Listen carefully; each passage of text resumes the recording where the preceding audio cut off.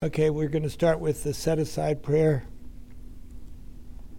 God, please set aside everything I think I know about you, God, the steps, recovery, the big book, what's best for me, what's best for others. Especially help me let go of all my old ideas so I can live in your spiritual truth. Heavenly Father, have mercy on me, the sinner. Help me to carry your message tonight. In Jesus' name, amen. Okay, we have a couple new people here tonight, and we go through the book, and we've covered, I don't know when we start over, probably in May or June or something. No, longer than that. We've covered from the beginning, and we're now on step 3. I don't know how new or old you guys are in recovery, but everything up to page 58 is steps 1 and 2 in the big book. And step 1 is that we have to first realize we're an alcoholic and what that means. I'll briefly review that. Is that okay? It means that I have an allergy to alcohol and I can't put it in my body without taking another drink. Anybody have that problem? So I can't take one drink. But I have another problem, is that sober I can't live, so that my mind won't tell me that I need a drink. And so I have a hopeless condition of mind and body.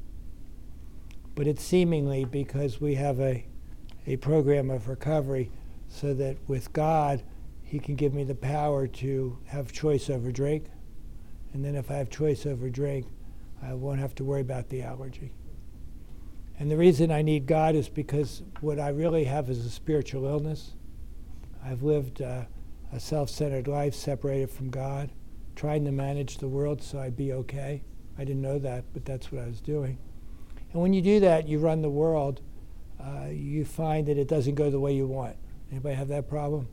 And you get irritated, and you get restless, you discontented, and you get full of fear. Anybody ever have fear? And you get resentful, and you make bad decisions. I made some bad decisions. I'm not alone, was I? And so when you do that, and you're running the world, and you're separated from God, you don't like the way you feel. And then I learned at an early age in my drinking that if I didn't like the way I felt, alcohol would change that. And so at a certain point, my mind would say, you need a drink. And then when my mind said you need a drink, I couldn't say no to it. I had no power to do that. And then that would start the cycle. It can be the same with drugs, if drugs are your choice. You just start the cycle, and then your mind says sober or clean, I need to use or drink again. Because we're living a life where it just doesn't work. Our emotions build up, and our mind says, give me a release. The doctor in Doctor's Opinion said, we seek the ease and comfort of alcohol. We're irritable, restless, and discontented. And I want something to change my perception of reality at the moment so I feel okay. Does that make sense? And then if you have that, you're in deep trouble because you can't live sober and you can't stop using and drinking. But it's a seemingly hopeless condition because they had a treatment plan outlined in the book that they took in 1939, and it gave them a power to live, and it gave them the power of choice and a design for living that works. I was listening today, I studied scripture. I was listening to the end of Luke, just finished studying, and the point is that when that man died, I believe he was the Lord, but you don't have to. There were only 8 or 9 people that saw him, and then when he came back before he went up, there were about 100 people there when the Holy Spirit came. 100 people. And look at what's happened today in the world. How many people have been exposed to that? In AA in the beginning, I was thinking there were only, 60 or 70 people sober when they wrote this book, and how many people have recovered? Not as many as we would like, because it's a low recovery rate, but it works. If you do this, then you'll have a power to live. And the second step is just that I'm willing to believe that I'm powerless over alcohol, and my life is unmanageable by me, and that there is a power that can help me. And I know there's a power that can help me because I saw it in the rooms, And I'll tell you, if you want to hear my tragic tale of woe, nobody does, but it's a miracle that I'm here today. It's all God. And I believe that God can do that for me, and he has. So then we get to page 60, which is read at every meeting, 58 to 60, which is what I call the preamble of AA, how it works preamble. And it outlines the 12 steps. It outlines the program of action. We have a program of recovery. We have a fellowship, but we only have one program in AA. And then it says at the end of, Tava read it tonight on page 60, that we're alcoholic and could not manage our own lives. And we have to be convinced of that. If you're new, you have to be convinced that you're alcoholic and you can't manage your own life. And you have to believe that no human power can relieve your alcoholism. Not keep you from drinking, but relieve your alcoholism. You're living sober, separated from God. No human power can do it. Group therapy can't do it. Chanting, meditation. You go to 1,000 meetings in 1,000 days, but unless you find a relationship with God that works, eventually you'll drink again. The book says it's clear, and I know from my own experience and others, that at certain times the alcoholic cannot recall the hopelessness and futile condition of their life and what happens when they drink. It says on page 24. Can't bring into our consciousness the humiliation, defeat of even a moment ago. 8 in the morning, we're completely defeated. 5 o'clock, we're getting a drink. We have no defense against the first drink. If you're an addict, you have no defense against the first pill. And so when you realize that, you're desperate.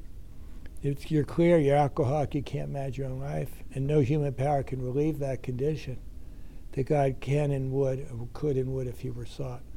And what can and would he do? He'll give us a power to live, and he'll give me a power of choice. I've been sober a long time, but I have no power not to drink today. The only power I have today is to choose to seek the power that gives me choice. I have no choice to drink today on my own. If I get away from this, my relationship with God, I'll drink. Now, knowing that won't keep me from separating from God and not doing this and drinking. What keeps me doing it is that I know this works, and I like my relationship with God. I like the way I live today, and I like going to him when I don't feel well instead of going to the bar or getting a drug. And so it says then you're ready for step 3, which is where you're making a decision to move out of this world where your life is a complete mess into a world where God's in charge, and he gives you the power of choice, he gives you a design for living. And if you're ready to do that, you're going to make a decision in step 3. That's all you're going to do. And then steps 4 through 9 outline from page 63 to 88 to 84 show you how to get out of that world into a world of the Spirit where God's in charge. And then you have, God puts you in a position of neutrality regarding alcohol. So you only have to do from 63 to 84 isn't that many pages. You do everything in there. Not complicated. I can't get anybody to do it. Very few people to do it. But look, that's all it takes. You can hold it up.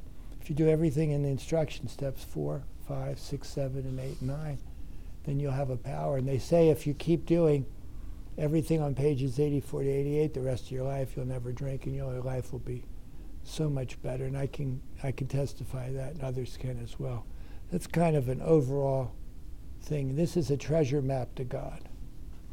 And then on pages 60 to 62, they describe what it's like to live a life run on self-will. Because it says the first requirement for step 3 is I be convinced at the page 60 that a life run on self-will can hardly be success. Are you convinced of that? Think about it. And then they tell you what it's like. We're arranging the show, we're the actor directing the world when that's the director's job. The things we try to do to get our way, it never works. It's never going to work. And then on page 62, they finally tell us what our problem is. It's not alcohol. or drugs. It's selfishness, self-centeredness. That's the root of my problem. It can be the root of my problem today. I'm never completely over my self-centeredness.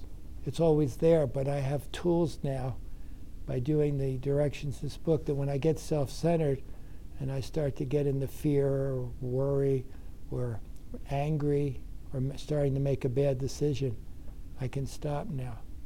And I can say, no, God, change the way I see things. So the idea about these steps is that whenever I'm disturbed, there's something wrong with me. How do I get undisturbed? So how can I get my rope back to God? And then God gives me the power over alcohol. So it says selfishness, self-centeredness, that's the root of my trouble. And I was never in control of my life. My life was driven by my fear, self-delusion, self-seeking, and self-pity. And then I stepped on the toes of my fellows and they retaliated. People got upset with me. Any of that happened to you? Sometimes they hurt me, seemingly without provocation. It's seemingly to me, but I provoked them. But invariably I find that sometime in the past I've made decisions based on self, which later placed me in a position to be hurt. That's the key line, one of the key lines in the book. At some time I made decisions based on what I wanted to make my life be what I needed. And I put me in a position to hurt, and I hurt other people. I hurt people I loved. If you're a real alcoholic, that's a true statement for you. So when you do your fourth step and you look back at your life and you see the bad decisions, you weren't a bad person. You just had the wrong manager.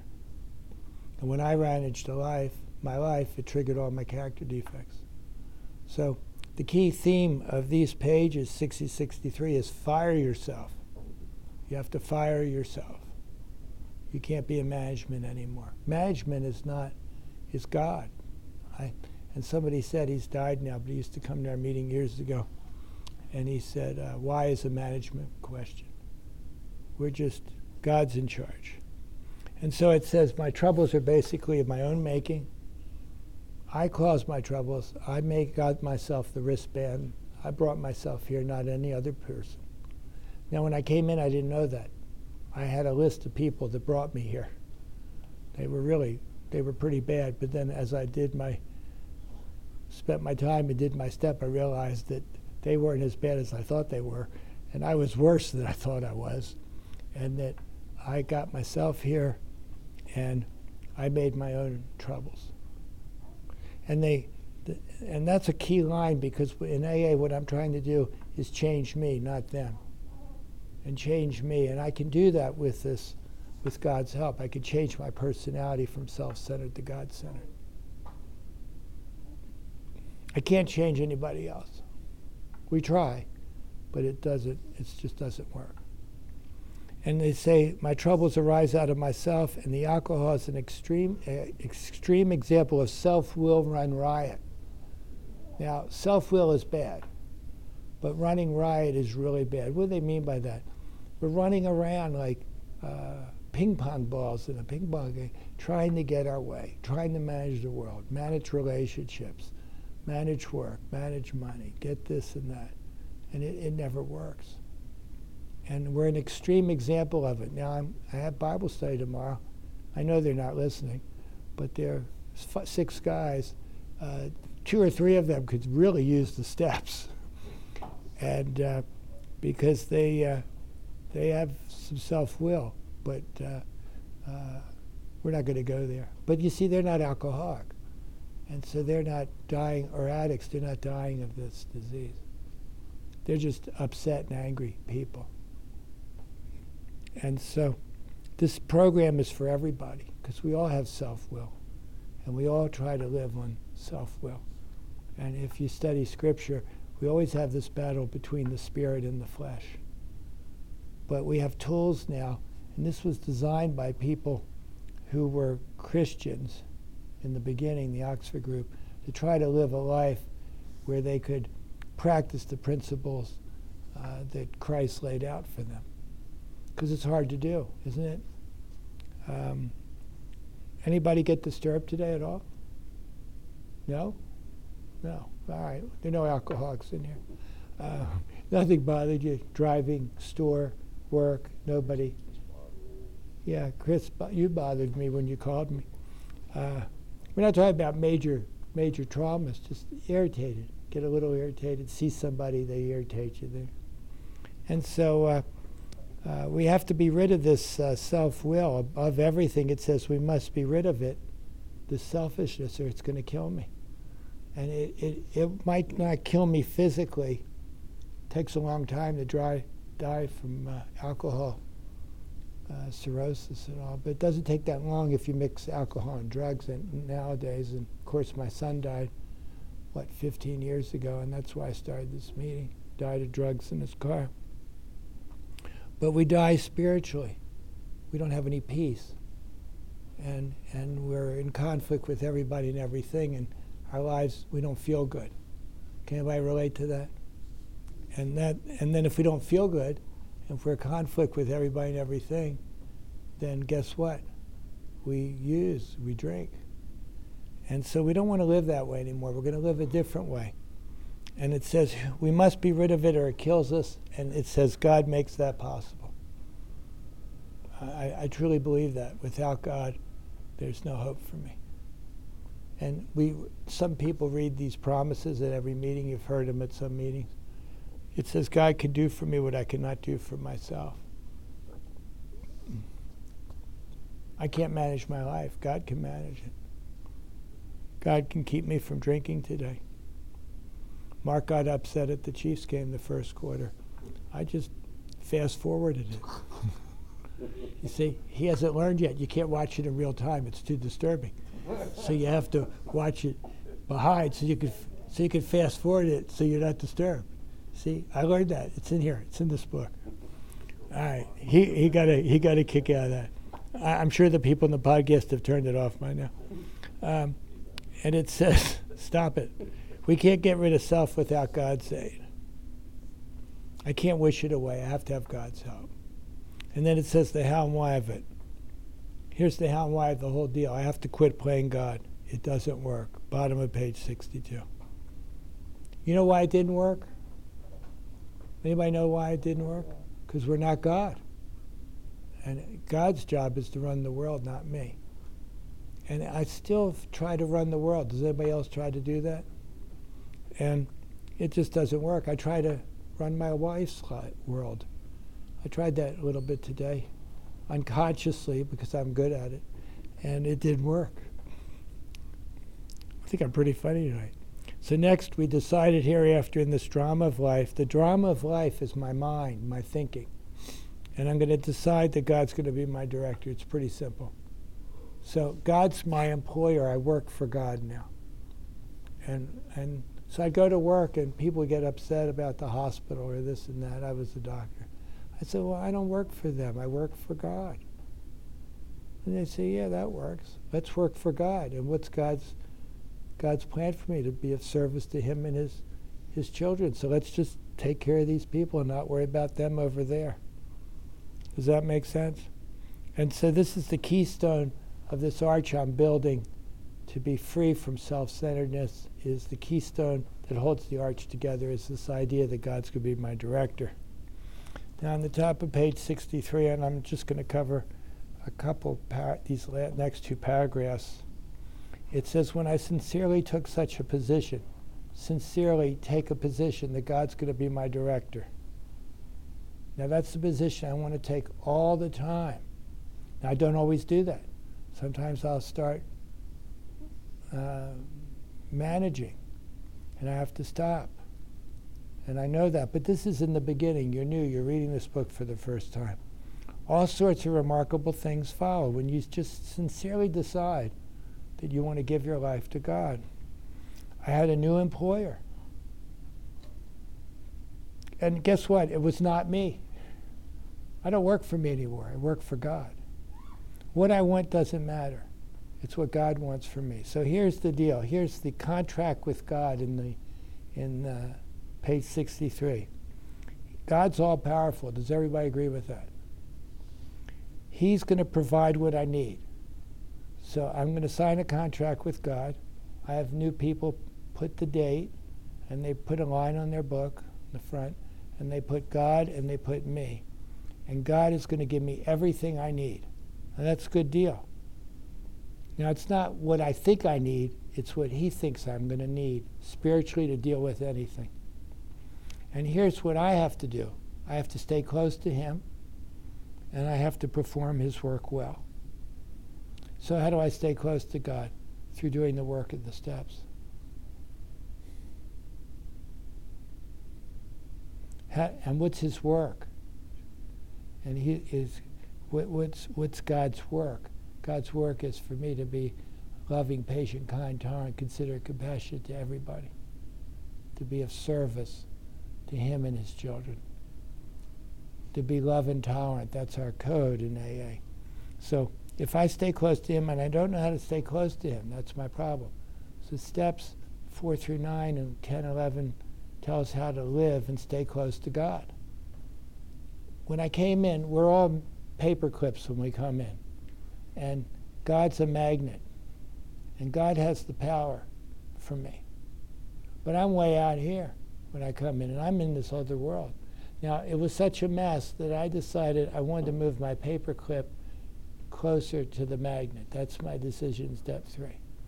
Then as I do steps 4 through 9, I start getting power. I'm getting closer. I'm not drinking. I'm not using. I'm starting to learn tools to live. And then as I get into step 10, I'm in this area where the magnet has power over me. And I could still try to pull away every day.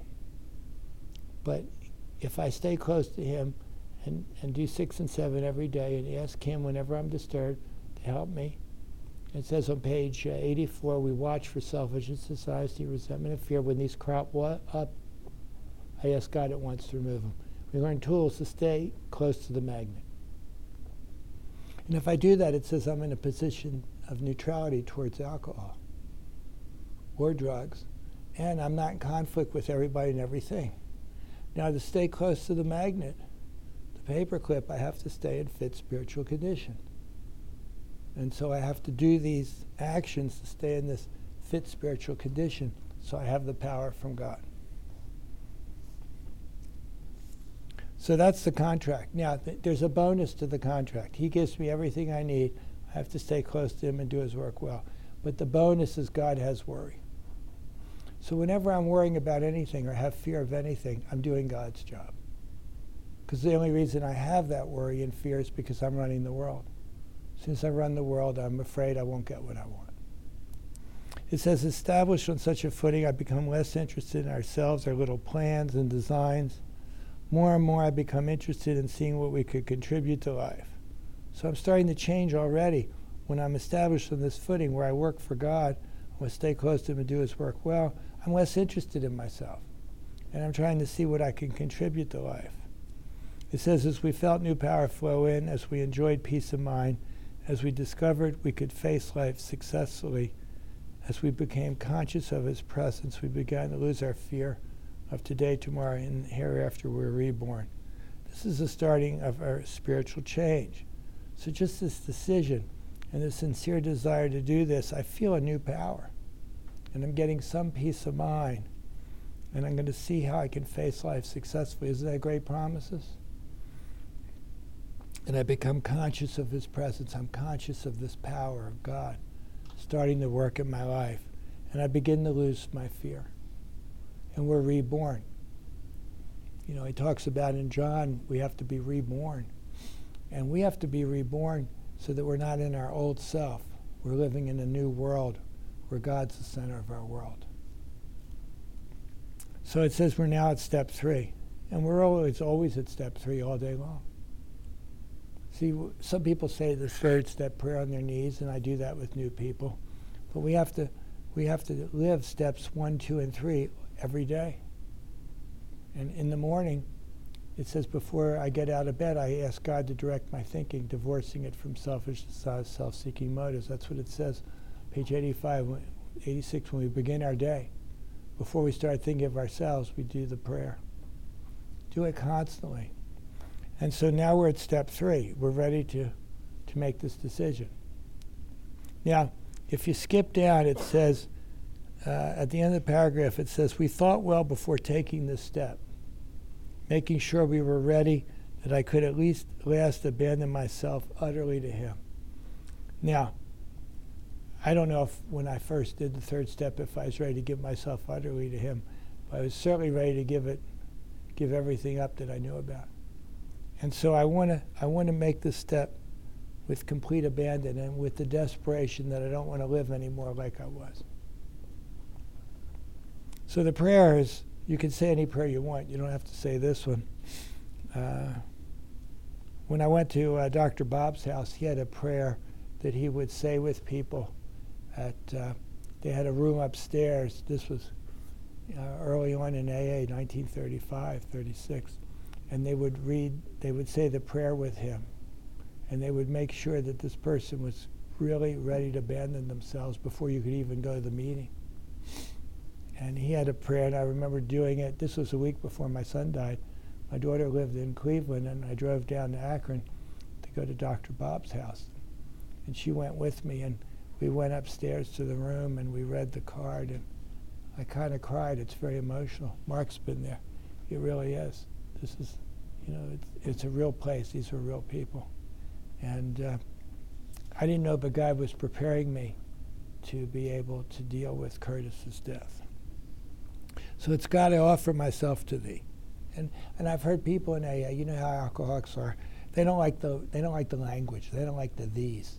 I said, you're dying. You're dying, and you don't like the way the prayer is worded. Does that sound like alcoholism? No? Anyway, they don't like the language. I said, it doesn't matter. Do you want to give yourself to God? God, I offer myself to thee to build with me and to do with me as thou wilt. So I want him to just do with me. He's in charge. Relieve me of the bondage of self. And I need that all the time. And notice, relieve me. He's going to relieve me of the bondage. I'm in bondage, like I'm in chains to myself. And why do I want to do that? So I can do his will. Not so I'll get what I want, so I can do his will. Take away my difficulties, and they can be situations, anything which is I see as a problem, take it away. The victory over them, every situation, that I may bear witness to those I would help with thy power, thy love, and thy way of life. May I do thy will always. And I know that's true because when Curtis died and they called me that morning from the hospital, I saw the line on page 67, and it says, my book's falling apart. 68, there you go, I'm getting old. And I saw this line because I'd been studying the book. It says, I'm in the world to play the role God assigns, just to the extent that I do as I think he would have me. So just as long as I do what he would have me, and I humbly rely on him, does he enable me to match calamity with serenity. Now think about that. So if you just play the role he assigns, to the extent that I do as he would have me and humbly rely on him, understanding I have no power, he gives us, we're able to match calamity with serenity. That's a great promise, and I know it's true. And so it says, to those I would help with thy power, thy love, thy way of life, I do thy will always. And then we thought well before taking this step, making sure we were ready that we could at last abandon ourselves utterly to him. And of course, we can't really do that all the time, but we want to give myself up to God when I'm starting to get back in self. I don't want to get my paperclip too far from the magnet.